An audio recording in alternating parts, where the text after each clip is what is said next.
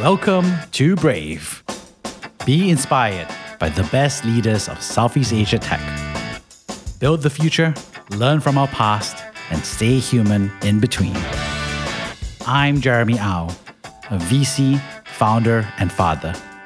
Join us for transcripts, analysis, and community at www.jeremyau.com. Hi, Yolanda. I'm excited to have you on the show. You're a founder, you're an operator, and you're building a community. So I'm interested in hearing your thoughts and insights. Awesome. Thank you so much for having me today, Jeremy. So what's interesting, Yolanda, is that you've been someone who has been in tech space and been an entrepreneur since young. Could you share a little bit more about when you first started being entrepreneurial? Yeah, that's a great question. I think that I've always had that kind of entrepreneurial drive in me. I think my family really encouraged that. I think I came from parents who were quite entrepreneurial on the side as well. I think I just always was able to kind of see a situation and also envision how it could be better. And so that's really something I carried with me. When I was a teenager, I didn't like the music scene in my hometown of Toronto.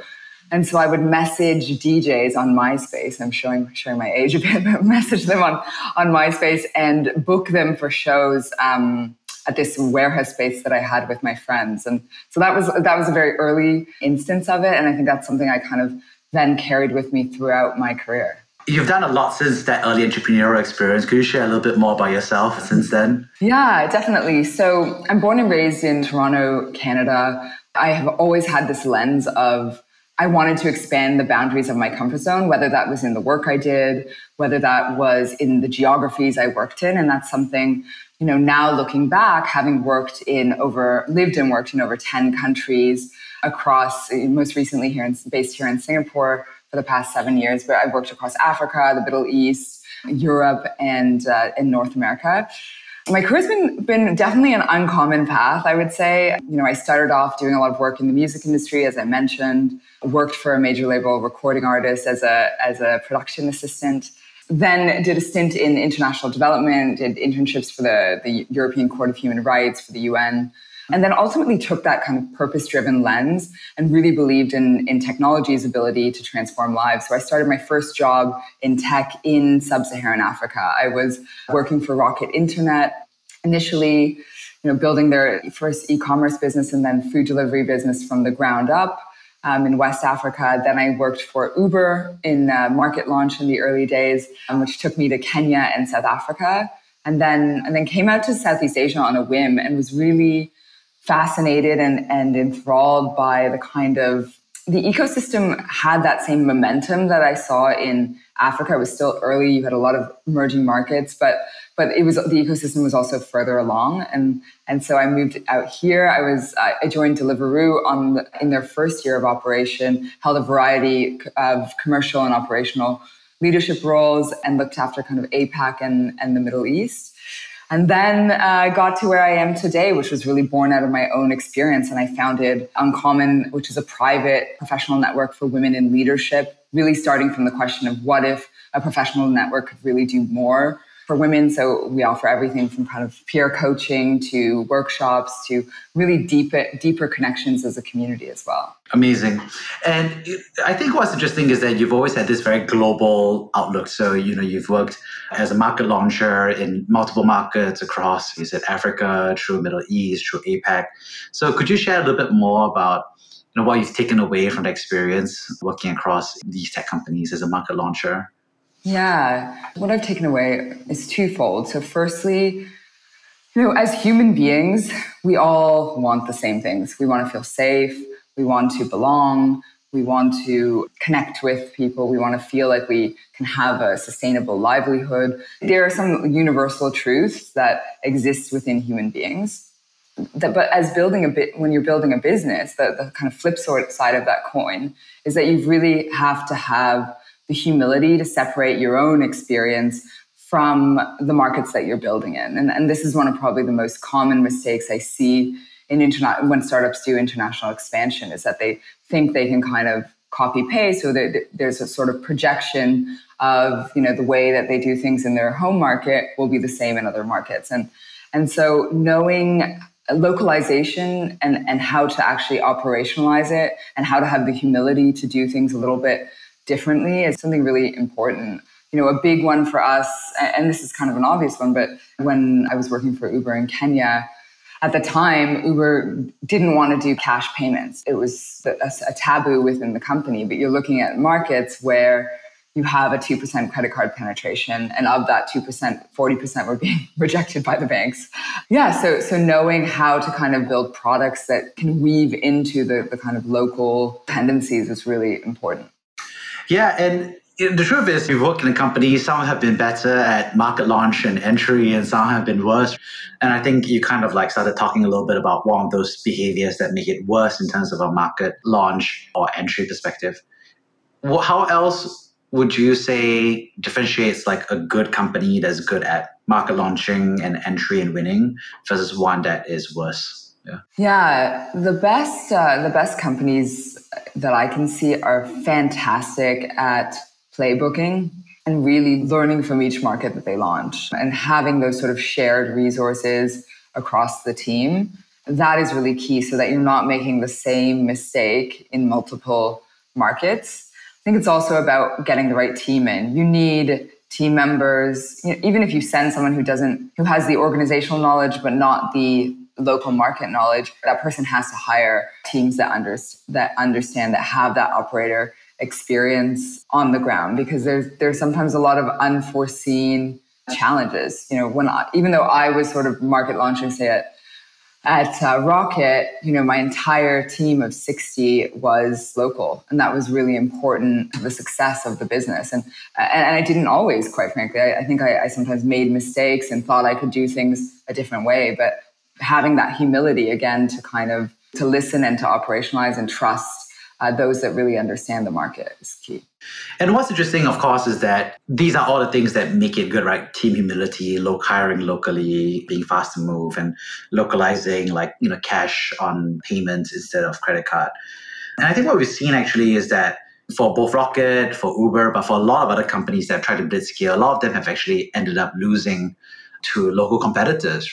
And I feel like all the things you said are things that I'm sure someone in Global HQ writes it down on a whiteboard, right? It's like humility, move fast, localize, hire local. Yeah. But then they still lose, right? Even though they have all these advantages, they're at the core platform, supposedly, it's rinse and repeat. You have the market entry, you have the capital. So what do you think is the advantages of the local player, or why is it that they're able to win from your perspective? There's very clear reasons, I think. There's an ability to build, when you don't have a global product, you have to, within a global product, you've got to create features. You've got to create a product that can work across your many markets. When you are maybe focusing on a region, you're able to meet the needs of your customers. You're able to take that customer obsession to the next level. You can be customer obsessed and be in 50 countries, but you're going to find that common denominator, and you're not going to be able to dig into or put dev resource behind these very localized kind of pain points for your customer. And so ultimately you're not serving them to the highest degree.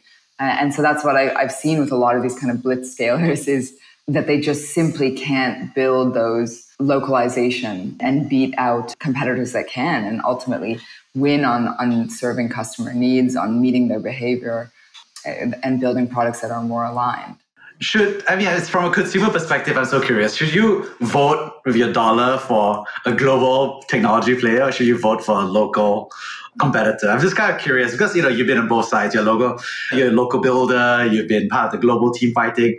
I guess a lot of consumers always feel like, should they bother? Should they just vote for the best product? I'm just so curious about how you think about it. Yeah. So I've always worked for global players, but never in HQ. So I really understand this challenge super intimately. Yeah, I think you vote for the product that's best meeting your needs, and that's how I see customers behave. Yeah, I wouldn't necessarily solely choose and I don't think consumers solely choose a product because say the brand or the founder is from that region. I think that they're also very strong on building and understanding those nuances. A simple one is Deliveroo. When we did sort of the taxonomy of cuisine types in the UK, it's okay to say that to select a cuisine type that says Chinese. Like there's Chinese food, but in Singapore there's such a range. Whether you're having mala or you're having dim sum or you're having like char kway teow, it's a very different kind of search experience. And being able to build that in can help drive conversion. But you just can't roll something out like that, or hasn't necessarily been rolled out with the kind of local nuances as well. So. Yeah, and I think that local nuance is really something that the market launcher and the country general manager eventually really has to do a lot of work of. And obviously there are local competitors by design localized. How do you convince HQ to pay attention? Because that's what I've heard all the time from market launchers, right? It's like global product, global engineering doesn't prioritize my features. And that's why we're losing, right, to some extent, even though we're throwing money on incentives, etc. So is there any hacks or any ways to advocate or articulate your case or compel or whatever it is? Yeah, I think this is a skill set that is sometimes overlooked in global organizations, and that sometimes as a builder, as an operator, you're like, okay, I can just like show the numbers and show the business case and it's going to get built because of the size of the opportunity. And this is something we work on actually a lot at Uncommon is the stakeholder management. The more senior you become, the more you need to kind of work with central product teams. And it isn't always about going in guns blazing and shoving a business case down their throats. I think where I have been successful in getting product support is you've got to build those relationships. You've got to take people on that journey. As an APAC leader, I think I had to spend time with people in HQ and getting them to understand what's at stake. And that is overlooked, and that can take time as well. It doesn't always yield the results, but where I can see it has worked is helping to take people on that journey and educate them as well in those teams. And what's interesting is, you started mentioning a little bit about Uncommon, and you talk often about how you care about female and women leadership and representation.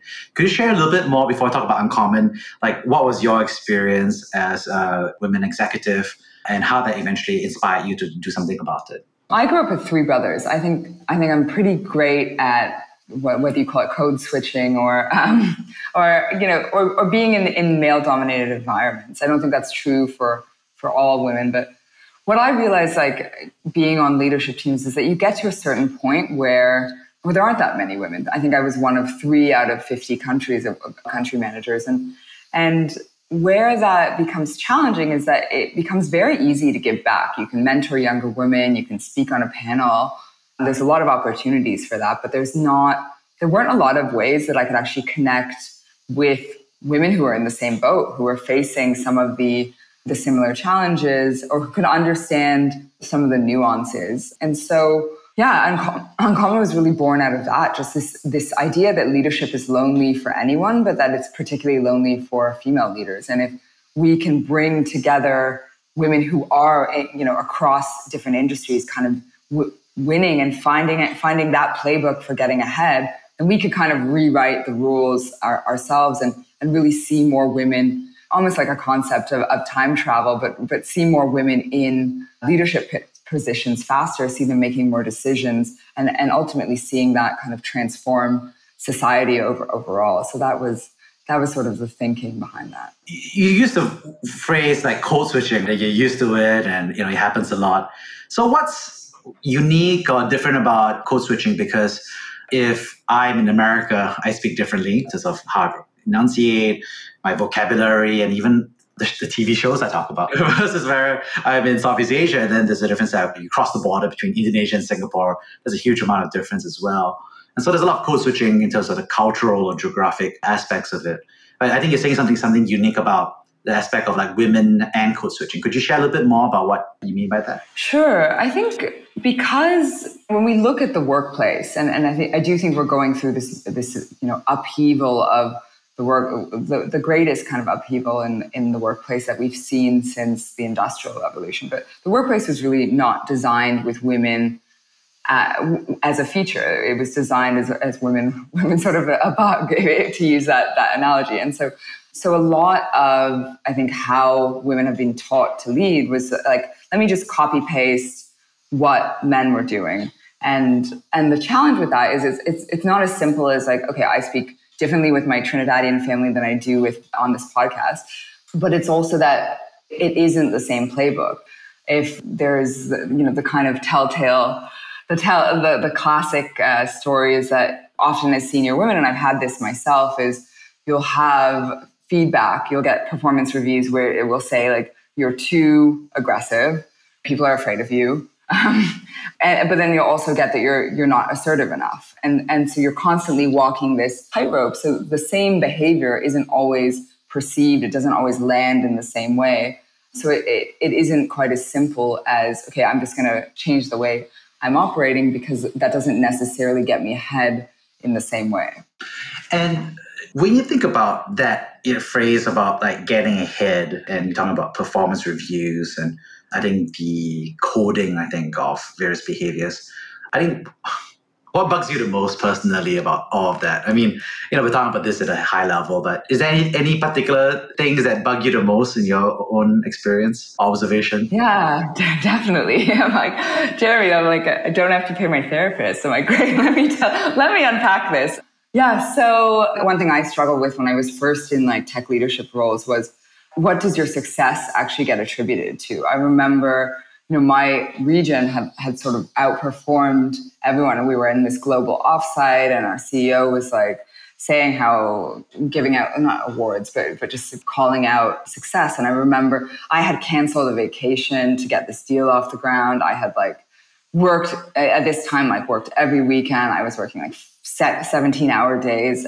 And he called out, the success of my markets, but then sort of qualified that with well, we all know that Yolanda gets by on that winning smile and charm. And I remember not really knowing what to say, but being really, really frustrated with that, because I had worked so hard, and to have it kind of boil down to something so kind of meaningless was really hard. And I think this is something that sometimes a lot of women face as well.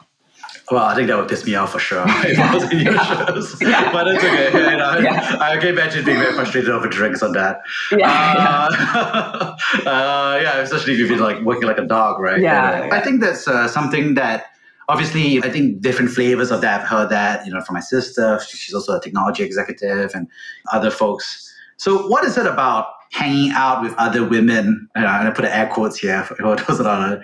How does that help you solve that problem? Because I actually met another executive, and then she was very much like, well, my key takeaway is I don't hang out with other women. I hang out with the boys, right? Or the men. And that's how I get ahead. And that's how I succeeded. That feels like, obviously, this is feels like an older generational point of view.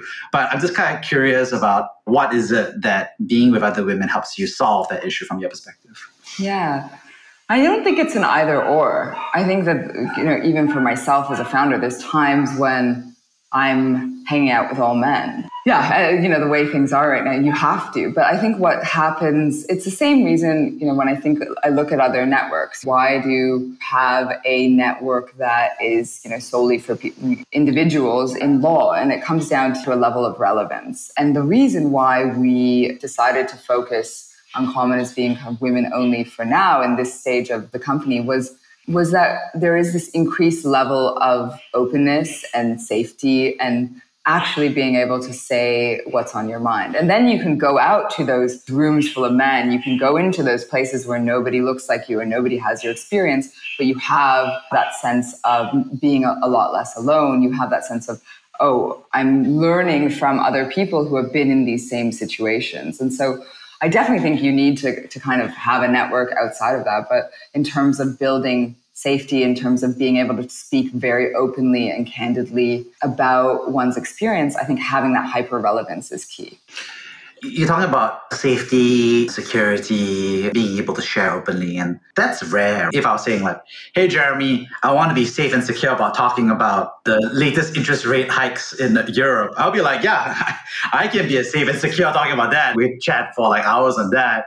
But if you ask me, it'd be like, okay, my boss said that I had a winning smile and charm, and I felt pissed off about that, and that's a very difficult topic to feel safety and security talk about. So how do you design a space for that from your perspective? Yeah, that's something we kind of look at our customer life cycle, and we look at each touch point from when we get a waitlist application to when we vet them via interview to when we contract with them on onboarding. A lot of this is woven into it. And so even how we vet, it's not simply just, okay, is this person good on paper? There's also an element of, are they community minded? Are they able to hold space for others? That is a really important component of bringing someone into Uncommon. Then we do a lot of work on onboarding and kind of contracting, signing a code of conduct, understanding those principles, but also teaching women at Uncommon to be a peer coach. Sometimes it is also about, okay, how do you respond when somebody shares something really vulnerable? What are the tools in your toolkit? Is it that you can give an observation, you can ask a question, you can delve a little bit deeper, ask to give your perspective? So I think it's also just how we set it up. But I will never say we create a safe space, because I think it's something that the entire community has to contract on. And so it's not on me as an individual, it's something as a founder, but it's something that's woven into and in the charge of every single one of our members. And I think that makes sense, obviously, from a process perspective, as a community design perspective. But how do you create that moment? Like, what are the attributes within that space that makes it okay for someone to share about something tough that happened that day or some frustration they have? Yeah. Well, we actually have like a vulnerability index that we go through with our coaches and facilitators. And so having them, it's also how we help them facilitate, how we train them, how we actually enable them to model that behavior, how I as a founder actually model that behavior within the community as well. So that's important. But you've got to take people on that journey. I don't think we start our first session with like, okay, everybody share your deepest childhood trauma. But there's ways that, whether it's the way that we do a check-in. So we might ask, what is your top 5% experience since we've last seen you, and what's been the bottom 5%? And so even just having that. And sometimes, in a group, because when we did the pilot, I actually co-facilitated all of our sessions. And you'll always have a range of people. You'll have people who come in and are just very able to kind of open up, and you'll have people who are much more guarded. But what I can see in every group is that we move the needle. So whether someone starts at like a 7 out of 10 on the vulnerability spectrum and gets to an 8, or someone starts with a 2 and they get to a 3, that's still progress and still making them feel seen and heard, even just through hearing other people's experiences. When you say this vulnerability index is interesting, because that's like saying, I don't know, the weakness index or the Death Star explodability index. Yeah, right. Because vulnerability is not, I wouldn't use that as a positive phrase. Like, I'll be like, our competitors are vulnerability, let's, attack. But of course, I also understand where you're coming from, but I'm just kind of curious, like, why is vulnerability important? Why is that such a, metric or cornerstone of how you're thinking about community? Yeah. Well, I think it's very related to the name of this podcast. I think it actually takes so much courage. It's very easy to be guarded and closed, and it takes so much courage to be and bravery to be vulnerable. And this is a lot of the sort of Brene Brown work. But as a leader as well, it takes a lot of courage, and building that muscle is really key. As a community, though, when we think about building the new network, it's not about just a transactional, what can you do for me? What can I do for you? Everybody has their guard up because they think you want something from them. We're really building connection. And I would actually go so far as to say it is impossible to really build connection between individuals without a degree of vulnerability. That's ultimately how you also build the currency of trust. And I think the strongest networks really are successful at building trust between individuals. But trust between individuals and vulnerability. But how does vulnerability lead to trust between individuals from your perspective? Well, if you're able to see, usually if someone can be open and vulnerable, you're often able, we as humans, we compare how we feel on the inside with how other people look on the outside. And so if you can get a glimpse at how someone's doing on the inside, you're actually able to see your own experience. And in seeing your own experience within someone else, that also helps you feel that sense of trust towards them. And so that is a little bit why it's a key ingredient. The community that you've built over time, what would you say are some of the secret sauce of that? Because I think everyone's into community design, at least, maybe the Twitterverse and that I'm part of is very big on that. But what would you say are some, like, I think you talk about some of it, right? Vulnerability index, having that screening process. But what would you say makes the most sense for other people who are looking to build a community of their own? Yeah. I also think there's hyper relevance. I think if you try to be everything to everyone, then you are nothing to no one. And so we do really focus right now on kind of your director level, your women in their kind of mid 30s to early 40s. That's sort of our core customer. And that level of experience and relevance. And that's something I really see us as being vetted rather than sort of exclusive. It's not excluding people for the sake of it. It's really how every person we bring into the community can contribute as much as they can receive. I think that's really key. A lot of it has to do with like creating the scaffolding before, a little bit of those touch points. But you can write your values of your community and you can put them on your platform. But if you're not bringing them to life, if you're not looking at how are we actually operationalizing these, how are we also giving the keys, which we hold as a team, to the community, that I think is really, really important. And if we're not doing that, then you can't really scale community. So now we have, a membership committee, we have industry leaders within the community, we have interest groups for, working mothers, for women struggling with fertility, for all of these interest groups. Those are led by women in the community. And in doing so, we're able to really, to see that community kind of take on a life of its own as well. Amazing. And could you share with us about a time that you personally have been brave? Yeah, I will say the first time, but this is I think how I think about bravery and how I've carried it forward. I'm sort of your classic kid of immigrants. My parents were from Trinidad and Tobago. They came to the country very, very poor as teenagers and grew up in Canada. I had a very big focus on education. My parents worked really hard to send me to like the best schools in Canada, but a big point of bravery, and because of this, they really wanted me to have a stable career, like a doctor or work in finance. And a big point of bravery for me was actually learning to define my own success. And so I had done 1 year of university in Canada studying finance, and I was not happy. And I came back to the city and I didn't want to go back. And my parents were really pushing me to kind of live a life that was defined by their version of success. And I think a recipe for unhappiness is leading a life for someone else's version of success. So, they were very strict in these days. I ended up moving out, supporting myself at age 18. That's where I had this music industry business as well, working many jobs. But that was a point of bravery where I took a really challenging road. Eventually did go back to university, finish top of my class at Oxford. So they were happy with me. But I think just defining my own path to success and doing things that are aligned kind of with my own vision for success, that's the most kind of like brave lens that I take. And it's not always the easiest path, but it's one that I try to stick to. I laughed at the part where you fell out with your parents, but you recovered when you graduated top of Oxford. It's like you had to get back in the dream.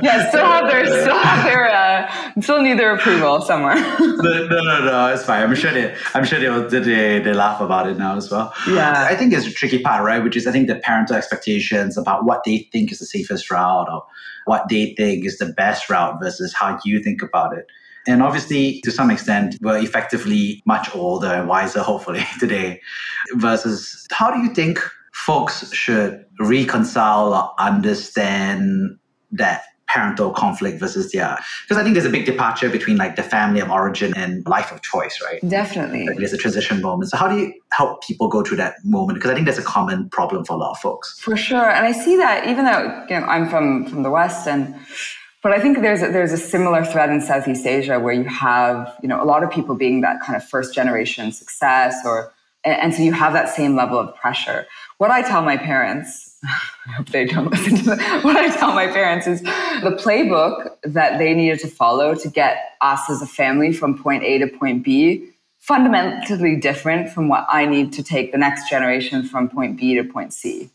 That is how I think about it. It's, I definitely have had periods of my life where things were more stable, more straightforward, more optimized for stability. But I also think that with that, you don't necessarily have the same ability to take risks and also have like a huge upside if it does work out. And so I think talking to my parents about that and them sort of seeing that actually the path that they paved gave me the ability to, yes, put in place some structures for stability, but also to take these calculated risks in my career as well. And so not all parents will understand that, but I think you have one life to live, and living it by a way that is aligned to yourself, I think is really, to yourself and your values is really important and yields kind of the best results, in my opinion. What's interesting, obviously, is like point A to point B is what worked for your parents, and point B to point C is what you're working on. Is there any way to communicate that? How do you have that conversation with your parents? Because I think it's one thing, I think that's probably like the fact of it. But how do you have that conversation? Is it not reconcilable? Is it impossible? How do you think about that? I think it's a showing versus telling. Maybe this is my background, and I do have a bit of a rebellious streak, but it's also that getting to a point where you're not asking for their permission and approval up front, but taking them on that journey and trying to have them understand your perspective, which sometimes they don't. Like when I talk about my music industry period, my parents were furious. They had worked so hard. They had sent me to private schools. Like, were furious.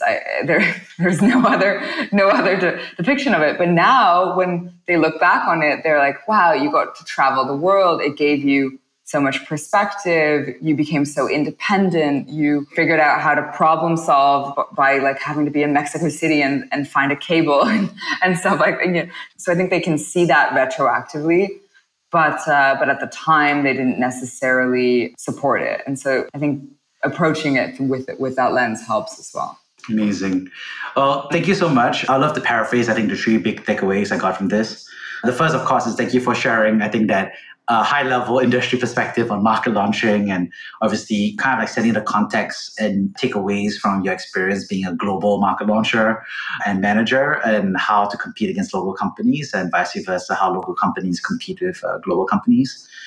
And second, of course, is thank you so much for sharing, I think, your own personal experience with executive and female code switching, and I think the challenges that other women may face in the workplace, especially in the technology space. And I think it was really interesting to hear you share about your own personal experience, as well as how that generalizes to other folks. And lastly, thank you so much for sharing about community design, about how you think about creating safe and secure environments for folks, but also your vulnerability index, your community selection process, and everything that happens to convert what folks consider a weakness into something that's a shared community value. Thank you so much for coming on the show.